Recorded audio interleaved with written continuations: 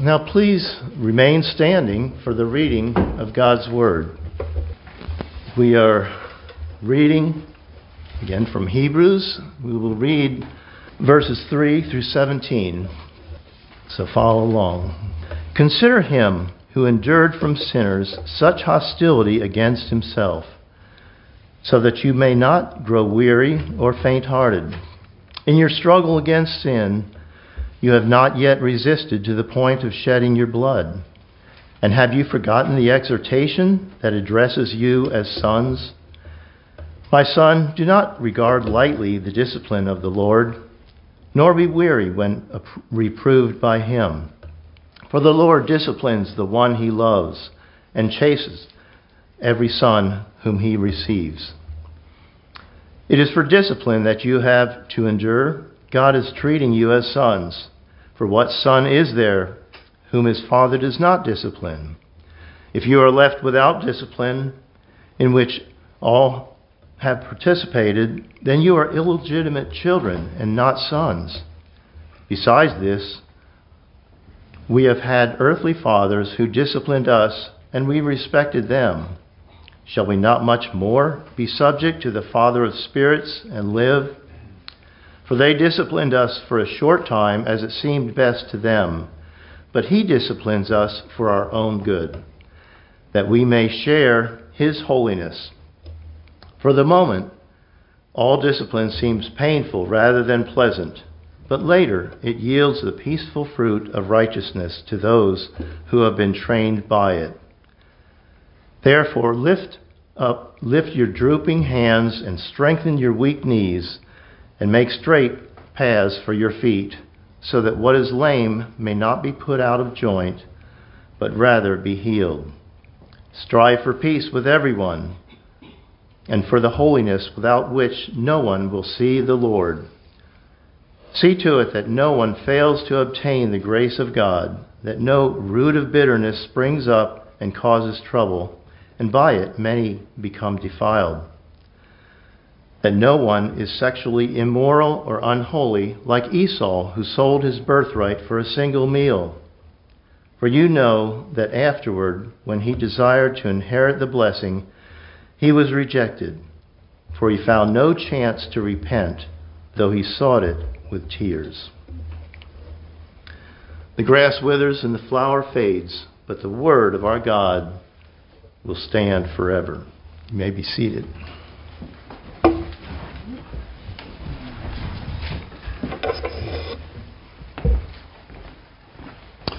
Well, what a privilege we have to be able to be in chapter 12 of Hebrews. Let's bow our heads as we come before the text today.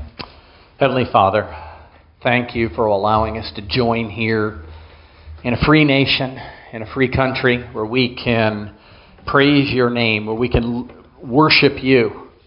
And now, Father, as we have sung our praises to you, we have confessed our sins, we have reminded ourselves of the great salvation that you have given to us. We now ask now that you will speak to us through the power of your Spirit, through the power of your holy word, that you might edify us, you might exhort us, and encourage us. We pray all these things in your Son's glorious and precious name. Amen. Did you know that every single one of you in this room and in the hearing of my voice is a theologian? Do you think of yourself as a theologian? Most of us don't. But if you think about it, just as everyone who cooks is a chemist, everyone who balances their checkbook, you're an economist. The reality is if we think about God's Word and God, we are theologians. Now, I'm a kind of a wannabe cook. Maybe I like the fruits of cooking better than anything. But through Good Eats, Alton Brown, I learned about the Maillard reaction. And it really helped me understand how to gain flavor in food. Now, some of you may go, the Maillard reaction? Well, that's basically a chemical reaction that occurs between amino acids and sugars which creates melanoids, the compounds which give browned foods, foods that are browned, they're wonderful flavor. That great flavor. In fact, if you don't understand the Maillard reaction, you're not going to have a good steak. It's critical to getting a good steak, and I love good steaks. One day you can come over and we will smoke some ribeyes and then throw them on the grill for you, and you will understand what good steaks are about. But as I benefited from learning from chemistry to make my cooking better, to make my steaks so much better that I'm at the point where I go to a steak restaurant and I'm like, that's disappointing. They didn't get it right.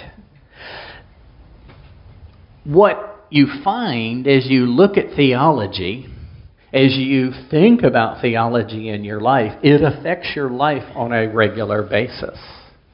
And the more you understand about the subject that affects you and you deal with every day, the better you can function. And theology is one of those areas that too often we go through and go, oh, theology, that's for somebody else. No, theology is your relationship with the God and the creator of the universe. And so what we've seen so far in the book of Hebrews is our pastor has been writing to his hearers. And think about some of the terms that he's used. Remember back in 3:11, he said, you're dull of hearing. And in 3:12, he says, you ought to be a teacher. And he even implied that their knowledge of Scriptures was so deficient or insufficient that he compared them to, you remember what he called them? Babies. You can only drink milk. You're not ready to handle solid food. 5:13, for everyone who lives on milk is unskilled in the word of righteousness, since he's but a child. And then in 5:14, he says, solid food is for the mature, for those who have their powers of discernment trained by constant practice to distinguish good from evil. Here's the reality. What's our pastor saying? He says, if you are skilled in the word of righteousness, in other words, God's holy word, you are going to be able to function much more successfully in your life. And I have found that as a direct correlation. Those who understand and are willing to apply the truths of God's word in their day-to-day lives, they don't deal with depression as much. They don't deal with fears and anxieties and other besetting sins. Now, does that mean we're immune from it? No. But usually it's an issue of, am I remembering what my God has taught me and am I applying it right now? And so what our pastor is saying is those who are skilled in the word of righteousness are able to live life far more successfully because they are able to, and I quote from him, he says, they are able to distinguish good from evil. Hebrews 5:14. So when we emphasize the importance of God's word to believers, we aren't trying to create some academic, theological high spot. No, what we are trying to do is give people the answers to life. In fact, years ago, I think that was one of our bylines as a church body, teaching God's answers to life. It's a good way to look at it because we believe the Word of God is sufficient. And we can have that. And so what we are trying to do is create lay theologians who apply God's Word to the difficult things. Any of y'all ever have a spouse who is less than easy to live with? Did you know God's Word addresses that? Did you have a coworker who continually sins against you? God's Word addresses it. We have the answers that we need. We just are too stubborn to apply them. We think we can handle it on our own. Remember Paul? He wrote to Timothy, 2 Timothy 3:16 through 17, all Scripture is breathed out by God and profitable for teaching, for reproof, for correction, for training in righteousness. And remember the end result? So that the man or woman of God may be complete and equipped for every good work. And so here's the reality. Basic theology for every believer is critical. Think for a moment what we've covered so far in the book of Hebrews. Jesus is better to the prophets and the angels. So therefore, as believers, we must pay closer attention to what they have heard. Hebrews 2:1. Jesus became a man to become our high priest and make propitiation for sins. Therefore, as believers, we must consider Jesus and not harden our hearts. Hebrews 3:1 and 8. The pastor referred to the Exodus generation of believers. They were unable to enter God's rest. Why? Due to their unbelief. And so therefore, we need to be careful. We need to fear lest we also fail to enter. Hebrews 4:1. There remains a Sabbath rest for the people of God. Therefore, believers must strive to enter that rest. Hebrews 4:11. And solid food is for the mature believer. Therefore, believers must leave the elementary doctrines of Christ and go on to maturity. We need to grow in the Word. Hebrews 6:1. Believers have confidence to enter the high places by the blood of Jesus. Therefore, they are now to draw near to God with a true heart in full assurance of faith. Hebrews 10:19 and following. We were reminded that believers are surrounded by a great cloud of witnesses. Therefore, they are to throw off every weight and sin and run their race with endurance. Hebrews 12:1. And where we've come to today. All discipline is painful rather than pleasant. Duh. However, that same discipline brings righteousness to those who are trained by it.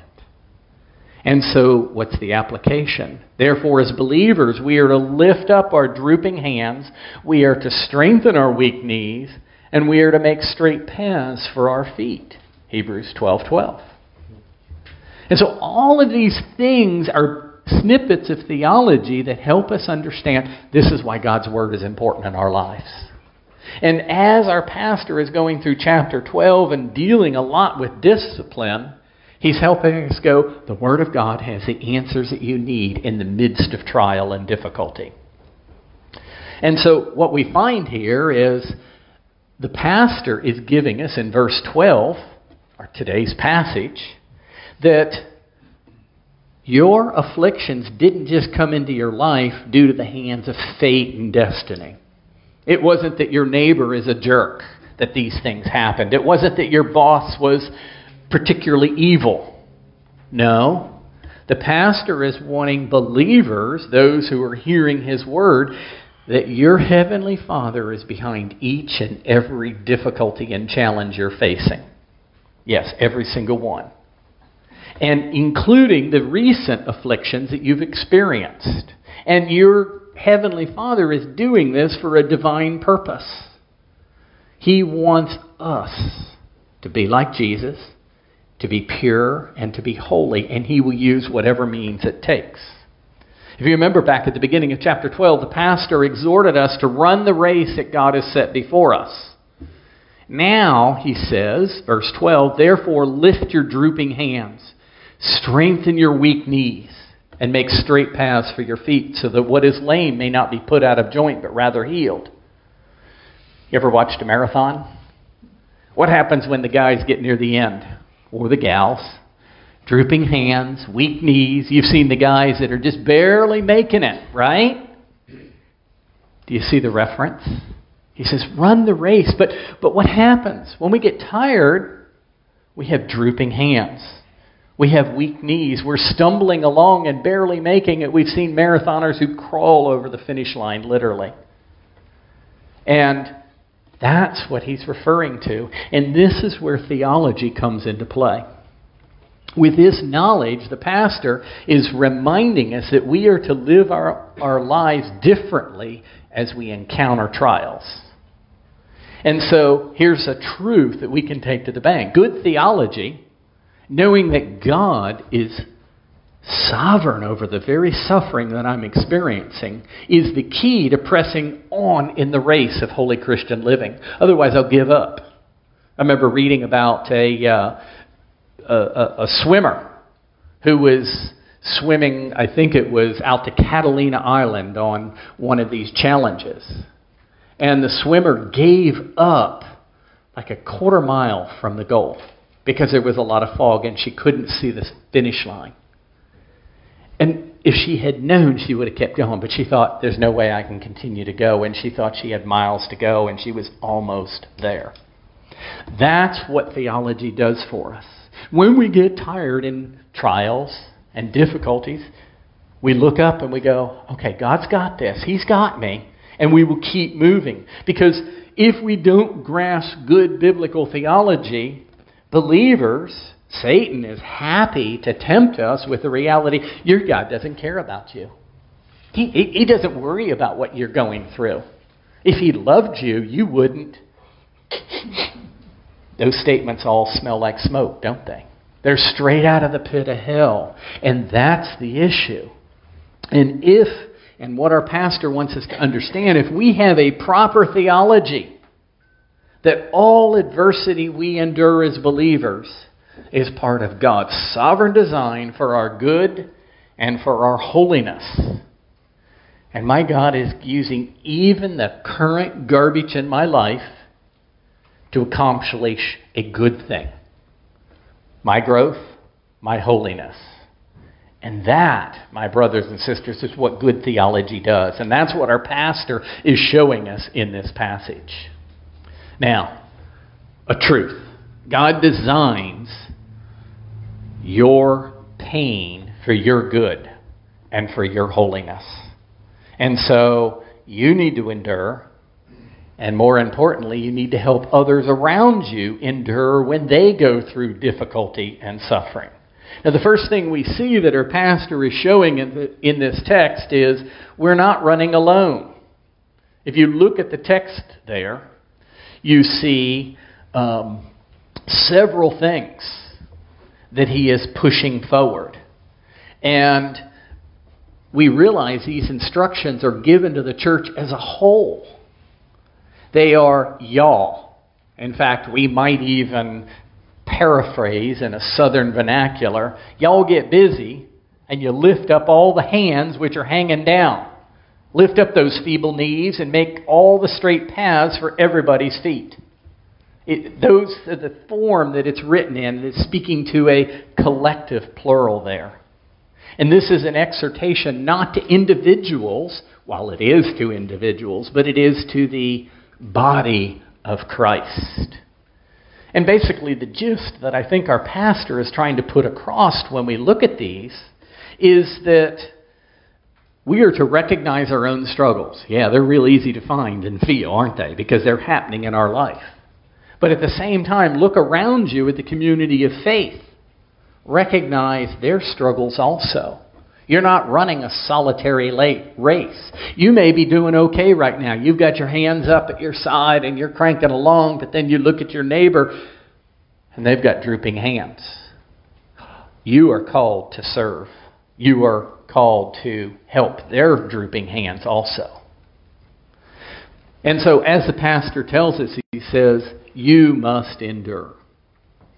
The picture is drawn from those marathon runners as they just have drooping hands and weak knees. And this is not the first time in God's Word that we have found this kind of picture. Remember the prophet Isaiah. If you go all the way back to Isaiah 35, we find God's people, the nation of Israel, were being placed under discipline. And God gave them hope through the prophet Isaiah. Isaiah 35, verses 3 through 8. Hear these words. Strengthen the weak hands, make firm the feeble knees. Say to those who have an anxious heart, be strong, fear not. Behold, your God will come with a vengeance and with the recompense of God. He will come and save you. Then the eyes of the blind shall be opened and the ears of the deaf unstopped. Then shall the lame man leap like a deer and the tongue of the mute sing for joy. Verse 8, and a highway will be there. And it shall be called the way of holiness. The unclean shall not pass over it. It shall belong to those who walk on the way. Even if they're fools, they shall not go astray. See, there's hope for us. We're fools. That God is going to do this. He's going to make this come about even when He disciplines. And look at the nation of Israel. He disciplined His people severely. But He kept that remnant. And so Isaiah was giving an oracle that announced that God was going to intervene in the lives of His children. Guess what you can figure out? God is going to intervene in your life when you are weary, when you are feeble, when you feel like you're even lame and stumbling because of God's discipline or difficulty in your life. But remember, how does the prophet Isaiah say it? There in verse 4, He, God, will come and save you. Our pastor has already told his hearers in Hebrews. If you back up to Hebrews chapter 10, verse 35, you remember what he said? He said, Therefore, do not throw away your confidence, which has great reward, for you have need of endurance, so that when you've done the will of God, you might receive what is promised. For yet a little while, and the coming one will come and will not delay, looking forward to the Savior. But my righteous shall live by faith. That's the key. As we look to the provision that God has given us. And so the reality for us is we need to realize whether we lived in the day of Isaiah, or whether we lived in the time of Hebrews, or whether we're a believer here today in 2023, where does our hope come from? It comes from the Lord, and that it's the salvation that God Himself will provide. It was sufficient for the Jews of Isaiah's day. It was sufficient for the Jews the pastor was addressing. And guess what? It is more than sufficient to walk through our lives day by day. God has provided Jesus Christ. He has provided for our salvation. And we can rest in that. That's the gospel, isn't it? Everything in the letter of the Hebrews and the prophecy of Isaiah, you'll find it doesn't point to what we must do. Sometimes it does sound like that. Do this and... No. What it points to is what God has done. What God has done through Jesus Christ. Isaiah looks forward to His coming provision of a Savior. The author of Hebrews says, Jesus is way better. He is the Savior. And so that's the message of the gospel. And so we are to be strengthened. We are to persevere. Why? Because we have Jesus Christ. He is indeed better. God has claimed us as His children. We don't strive for holiness in order that God might find us acceptable, and then eventually, if we meet the mark, He'll adopt us. That's not the way salvation works, praise God. Instead, what is being driven home again and again in this letter to the Hebrews, God has already adopted you into His holy family by His grace. And so therefore, since you're a part of His family, act like it. That's why you're being called to holiness. That's why you're... And live like you actually are persuaded that you are a child of the King. And that's the point that He has here. You're going to go through times of discipline. When you do, look to Jesus. And so be thankful. Be thankful and eagerly repentant when the discipline comes within your life. Remember James, Jesus' brother. He writes, James 1:2, Count it all joy, my brothers, when you meet trials of various kinds. And so that's how we go through difficult times and discipline. The second thing that I want to really bring out for you this morning in this text is we are called to help others around us in the body of Christ endure. This is not a solo deal. You are not the Lone Ranger out there. You know, it's me and Jesus. We got it all. No, it's me and Jesus, and I'm placed into His family. And I have a job to help others. It's interesting, if you have a New American Standard, you know, the most literal English translation that we have, here's how it translates verse 12. Therefore, strengthen the hands that are weak and the knees that are feeble. It's not your hands, it's the hands. Implication being, I look around and I go, ooh, Gary's are dropping. Oh, Sally's are dropping. Those are the hands that I'm called to address. Sometimes they're mine that are drooping.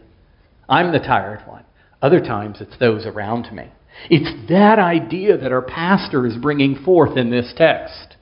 It's one of mutual edification. We have a responsibility. It's sort of like if you have a close-knit family. You care for those in your family. You watch out for them because they are your brothers and sisters. It's this very idea that the pastor is pushing. We've seen this all through the book of Hebrews. When you back up to Hebrews chapter 3, verse 12, he says, "Take care, my brothers, lest there be in you an evil, unbelieving heart, leading you to fall away from the living God. But exhort one another every day, as long as it is called today, that none of you may be hardened by the deceitful of sin." You see the community nature? Chapter 10, verse 24. The pastor writes, "And let us consider how to stir one another up to love and good works, not neglecting to meet together as it is the habit of some, but encouraging one another, and all the more as you see that day drawing near." It's this whole idea that we are a community, a family.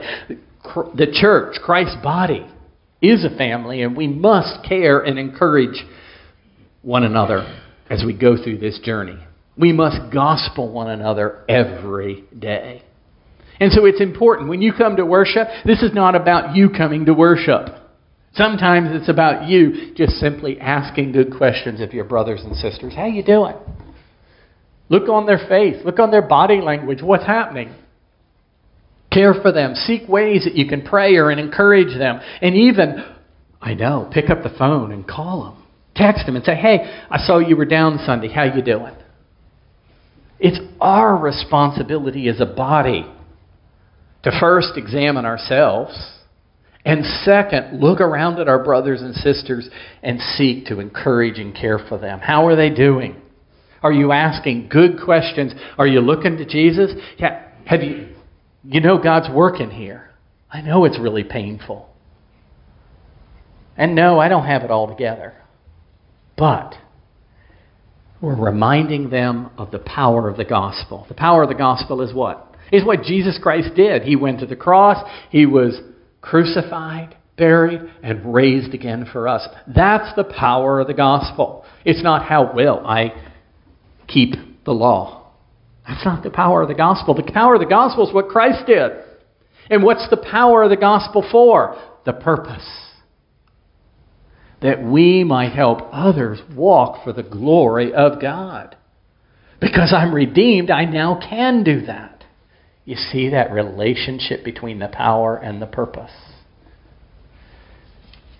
Another truth that comes forth from this. Since God designs His children's trials for their good and their holiness, we as believers must focus on two godly goals. You see it there in verse 14. Strive for peace with everyone and for the holiness without which no one will see the Lord. And so, first, we're commanded to pursue peace. And second, we are commanded to pursue holiness. So let's look at peace first. This is the gospel horizontally. The fact of what God has done through Jesus Christ is now applied horizontally, if you will, in our one-to-one relationships on this earth.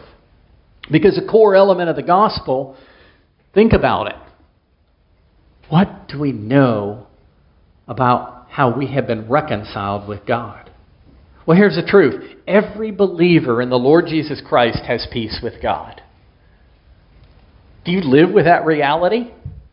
I have peace with God. He's no longer mad at me. Because what? We know when Christ went to the cross, what did He do? He drank the cup of God's wrath for me and for each sinner that He redeemed completely. If you will, when He picks up the cup, there's none left. Because Jesus drank it all, right? There's nothing left. And so therefore, we have peace with God. Paul puts it this way, Romans 5:1. Therefore, since we have been justified by faith, we have peace with God through our Lord Jesus Christ. Amen? What an amazing truth. That I'm at peace with God. He's not mad at me. And so that false idea that so many of us are like, oh yeah, but I did this, and oh, God's got to be... No. If you are having faith in what Christ Jesus did, He is not mad at you. Because of the gospel and the peace it brings, we are now to do what? we're to bring that peace around to others around us. Jesus said, Matthew 5:9, "Blessed are the peacemakers, for they shall be called sons of God." Paul writes to believers in Romans 12:18, "If possible." Is it possible in a messed up, stinky, fallen world? Nope. That's what he's saying. He says, if possible, as far as it depends upon you, live peaceably with all. And so let's apply pursuing peace. Because here's the deal. God alone designs pain in your life and in my life that we might grow in holiness. We've established that truth. And so we should not see our struggles and hassles as ultimately coming from other people. I have a lot to learn in this area. Just ask my wife. Yes, those people who harass us, give us difficulties, they are the direct cause of our pain. You know, the jerk that just cut in front of you on the interstate or on the road, or, why did you do that? But did you realize that God is using that very event, that person, for your good and for your holiness? It's amazing how we are blaming other people. And here's the biggest question, and I don't like preaching at this because I've got to listen to this myself.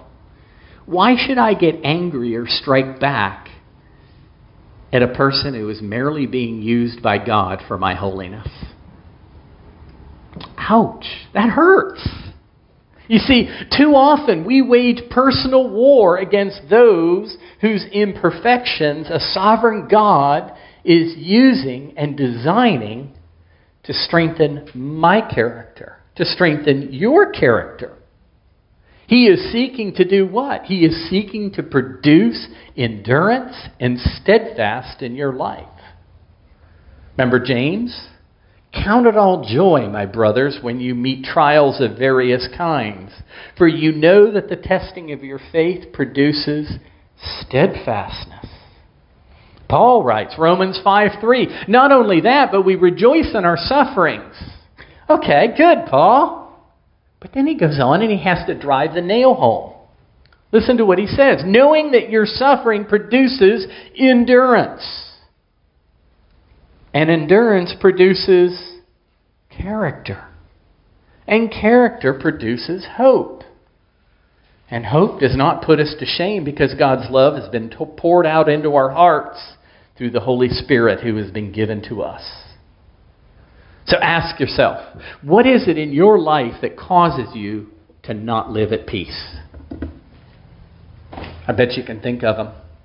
All these things. And most of the time it's usually, this person or my spouse or my job or my lack of finances or my... Fill in your blank. Is God in control? Is He sovereign? Yes. Is He working in your life? Yes.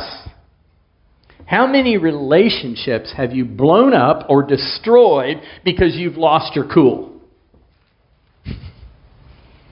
I'll use the Bob Newhart thing. Just stop it. Look to God. Realize it. That person who is annoying you or bothering you, that circumstance, is God sovereign? Yes, I don't want to admit it. Instead, remember, God is allowing these opportunities and these people in your life to allow you to grow in grace. To allow you to be that sweet aroma of Christ to those who are trapped in this stinky, messed up, fallen world. And that is why our pastor says, strive for peace with everyone. This is not a passive command. That word strive, it's an aggressive, intense word there. He is saying peace is a really big deal in your life. And how often do I forget that? And I'm instead attacking those or the situations or the circumstances. Or, well, if they didn't do that, I wouldn't. Blah, blah, blah. No, God is working that. And we are to be like a hunting hound running after its prey. I remember we had a English Springer Spaniel. And it was hilarious when you pull out the laser. And that dog would run on that laser like anything. That's the way we're to be. We are to pursue that. We are to pursue peace aggressively. And yes, that means sometimes swallowing our pride. That means sometimes going, Lord, I don't understand this, but you know what? I'm going to do what your word tells me, and I'm going to leave the results to you. Because you bought me with your blood, so I will do that. And it's amazing what happens when we submit to that. There's a second thing that we're commanded to pursue. Notice also the verb there is strive for peace, and strive for holiness is the implication. The strive is used in both of them. We are to strive or pursue holiness. And the word holiness here is, if you look at your New American Standard, is sanctification. Strive for sanctification. The idea, it's the process by which we are freed from the power of sin, our old man, as we are transformed into godly men and women. Y'all remember Westminster Shorter Catechism, question 35? What is sanctification? Sanctification is the work of God's free grace whereby we are renewed in the whole man after the image of God. And I love this part. And we are enabled more and more to die unto sin and live unto his righteousness. That's a neat thing. We're being transformed from the old man to the new man to be like Jesus. And here's the deal. Sanctification is not an option for believers. If you confess Jesus Christ as Savior, sanctification is not that's for the mature, the big ones. You know, those guys who really want to strive for it. No. All believers must be growing in sanctification. In fact, if you are not growing in sanctification or holiness, then you need to question whether you have true faith in Jesus Christ.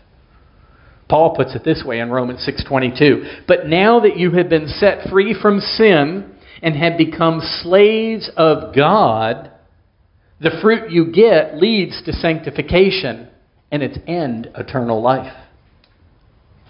Now, our pastor says, for the holiness without which no one will see the Lord. Some people stumble over that and they're like, holiness is required for salvation. Got the cart before the horse there, guys.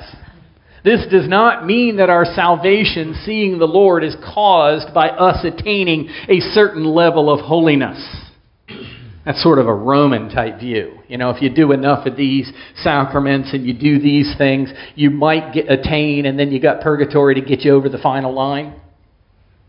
It's not a record keeping like that. If you have Jesus on your account, you're over the line, right?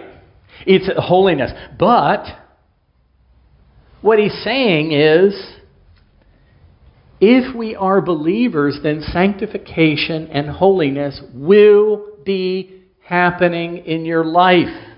Isn't that the reason the holy God of heaven saw fit to redeem you?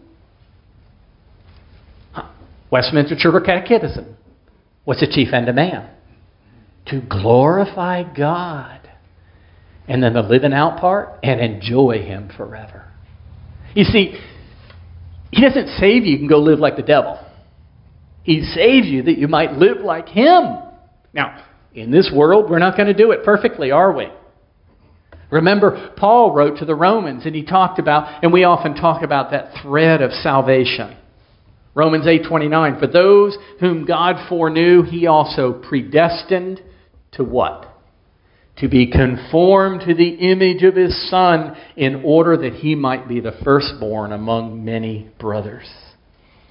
And so, brothers and sisters, hear this truth. Growth in holiness, sanctification, is not a necessary condition of God's acceptance of us. Why? Because we are justified by faith alone in what Christ has done. In other words, I'm accepted by His record, not mine. However, growth in holiness is a necessary consequence of our acceptance by God. If you've been accepted by God, you will be growing in holiness. Otherwise, you need to go back and see, am I resting in Christ and Christ alone? That's why James, Jesus' brother, he said in James 2:17, so also faith by itself, if you just say, oh yeah, I believe in Jesus, and you're living like the devil, what's James say? He says, Faith by itself, if it doesn't have works, it's dead. He's saying, if there's no growth, there's no sanctification, no holiness at all in the life, then there's probably no faith to begin with. Now, does that cause you to despair? Don't. Look at the gospel. We are saved how? By what Christ has done on our behalf. And how do we get that? I believe Jesus Christ died for me. I know I'm a sinner and I could never meet God's standard, but Christ alone has done what is necessary. You see, if we believe in Christ's work, then we can be confident and encouraged that we now can strive for holiness. And you do have a responsibility to strive for holiness. You should strive for peace and you should strive for holiness, especially in times of trial and discipline. That's what our pastor is driving home here. But it's hard. Yes, it is hard. How do I get through it? Pray. Study God's Word. The harder things get around you, the more you should be in God's Word. Dig into the Psalms and read the Psalms. Cry out to God through the Psalms. Use His Word back to Him. David's got some really good Psalms for you. Last week we covered a whole series of those. You need to do whatever it takes to strive for holiness. Why? Our pastor is saying so you can enjoy life in Christ. Do you find sometimes that you're just like tired, you're worn out, and you feel like, I'm never going to do this? You're not thinking gospel. Rest in what Christ has done, and then enjoy life in Christ. And you know, you ever seen those graphs of the stock market? You know, they go up and down and up and down. But there's one cool thing you can find since, the Great Depression. There's been a general upturn, for investors. That, relatively speaking, stocks go up and stocks go down, but there's been this overall growth in stocks. That's how our sanctification and holiness should look. You're going to go up and you're going to go down. You're going to have good weeks and you're going to have bad weeks. You know what I'm talking about, right? You come in and you're just like, oh, man, this week was just rough. I didn't do so well.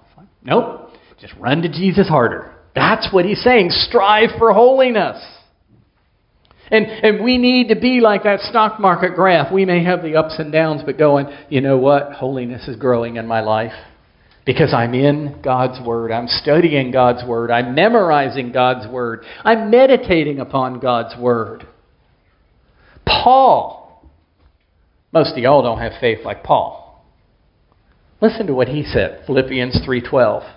Not that I have already obtained this or I'm already perfect. Do you hear his humanness coming through? He's like, I don't know, man.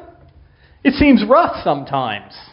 The old Paul comes out. I'm adding a few extra words there. But that seems to be the gist of what he's saying. But what's Paul do?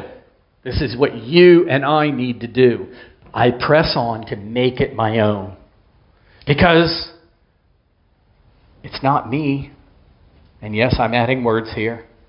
But because Christ Jesus has made me His own. Who saved you? It wasn't that little time you came down and said the sinner's prayer, or you sat and, confessed. No, it was the God of the universe who redeemed you. And whatever event that was, you just simply recognized what He did. Verse 13, Paul writes, Brothers, I don't consider that I've made it my own. But one thing I am doing, forgetting what lies behind, and I'm straining forward to what lies ahead. I press on towards the goal for the prize of the upward call of God in Christ Jesus. I can feel the humanness of Paul there. I can feel my humanness too often, and especially in trial and discipline. So what? What's the encouragement within this passage? There's great encouragement if we will see it. Earlier, in previous weeks, we saw that God disciplines us for our good, that we might share in His holiness, 12:10. God's goal and His purpose and our difficulties and His discipline of us is that we might share in His holiness. And our responsibility, we are to strive for peace. We are to strive for holiness. And so let us be encouraged by this gospel truth. Jesus has done everything needed to accomplish our salvation. Whew, that's good. It's done. It's complete. We are now, because of what Christ has done, called to strive for holiness as we go through this sin-cursed world, as we go through God-ordained suffering. And we don't have to do that on our own. God is at work in us and around us. When we do suffer, we're going to have to endure. But what are we promised? 12:11, the peaceful fruit of righteousness. We can know, yeah, God's working. I know it feels tough right now, but my God is working. And so what's my response to all that? I'm going to pursue peace, and I'm going to pursue holiness in the midst of all of this. And you'll be amazed what that does. And so, yes, you're to be a theologian. And it's not difficult theology. Remember the gospel. That's all the pastor is calling us to do. Let's pray. Heavenly Father, what an amazing truth that you love us and you care for us. And Lord, you equip us and strengthen us to serve you. Help us to be faithful. Faithful children as we strive for peace and holiness, that you might be glorified. We pray all these things in your Son's glorious and precious name. Amen.